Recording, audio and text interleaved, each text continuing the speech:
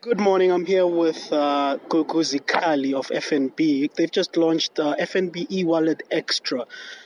What is it all about, Gugu? FNB eWallet Extra is a mobile banking account, the first of its kind from FNB.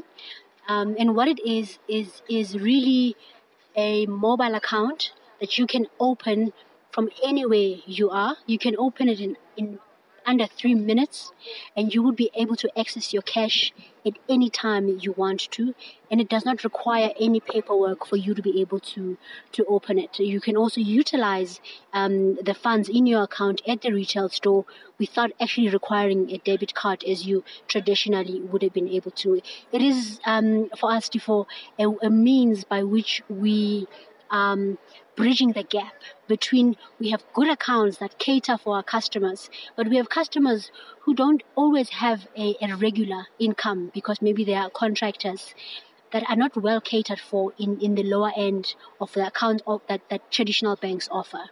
We have customers who use eWallet to receive money and withdraw. We've said somewhere in between there, we need to be able to give customers who have intermittent income the ability to have an account that they can use as and when they need, and they don't even have to go to a branch to open it. That's interesting. As you mentioned, the name of the new launch is eWallet Extra. Obviously, it's been about 10 years that you've launched the eWallet service. Why the need to launch sort of an extra service on top of that? Yeah. So the reason we've called it eWallet Extra is because we've learned from a lot of the learnings have come from the things that we know work with eWallet. I mean, if you think about it, the question people may ask is, you're launching a digital account that you are saying you needs to solve for people in the lower end of the market. But people in the lower end of the market are not using digital services, etc., etc. What we're saying is, actually, we've seen them use the digital services. We see them in our own base within our eWallet. They're using the cell phone banking dial string. They're using the eWallet dial string to buy airtime, etc., etc. So we're saying, coming from those key learnings, we will use some of that functionality, but we give you an account. We give you an actual account that you can have an account number and give to someone, even nasemsebenzini, to say, listen, I've got a job now. Here's an account number that you can pay my money to. This is a great innovation. As you mentioned, it's all about financial inclusion, about letting people, especially at a lower income level, who don't have access to sort of the more sophisticated accounts that come with great monthly fees. But on the other hand, there's also sort of financial regulation requirements. How do you guys go about implementing those, given that this is a digital bank account and it takes, as you said, about 3 minutes to open an account? So we've used 66, which allows us to do non-face-to-face authentication.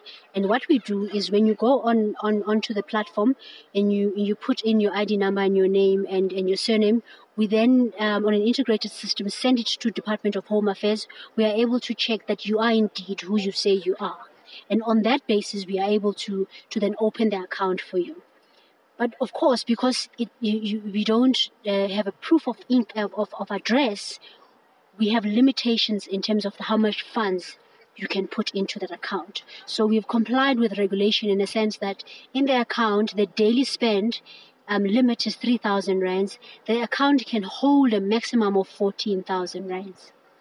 Okay, and I think one of the other features that even our listeners might be interested in is, I think you mentioned something about cardless payments at retail stores. Can you walk us through that?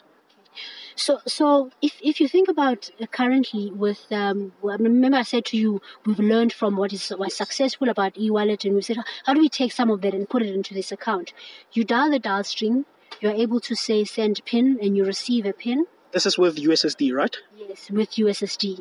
And you get that PIN, that's what you use to withdraw money at an ATM. In the same way, you dial that dial string, and then you follow the prompts that say withdraw at retail. It sends you a PIN that is specifically for retail. You go to, in this case, selected SPAR stores that accept eWallet as a payment. The cashier, when they choose types of payment, they will choose eWallet, put in your code, and you are able to pay. Okay. Any plans to extend it beyond SPAR? Of course there are. Of course there. We would like to be able to extend it to as many retailers as possible. We want it to be accessible to literally anywhere. We want to be able to say you can shop anywhere.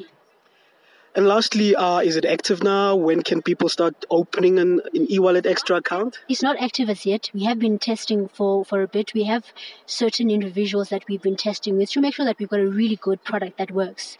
And we are confident that it is working because of the testing that we've been doing. I mean, the product has been in development for 2 years.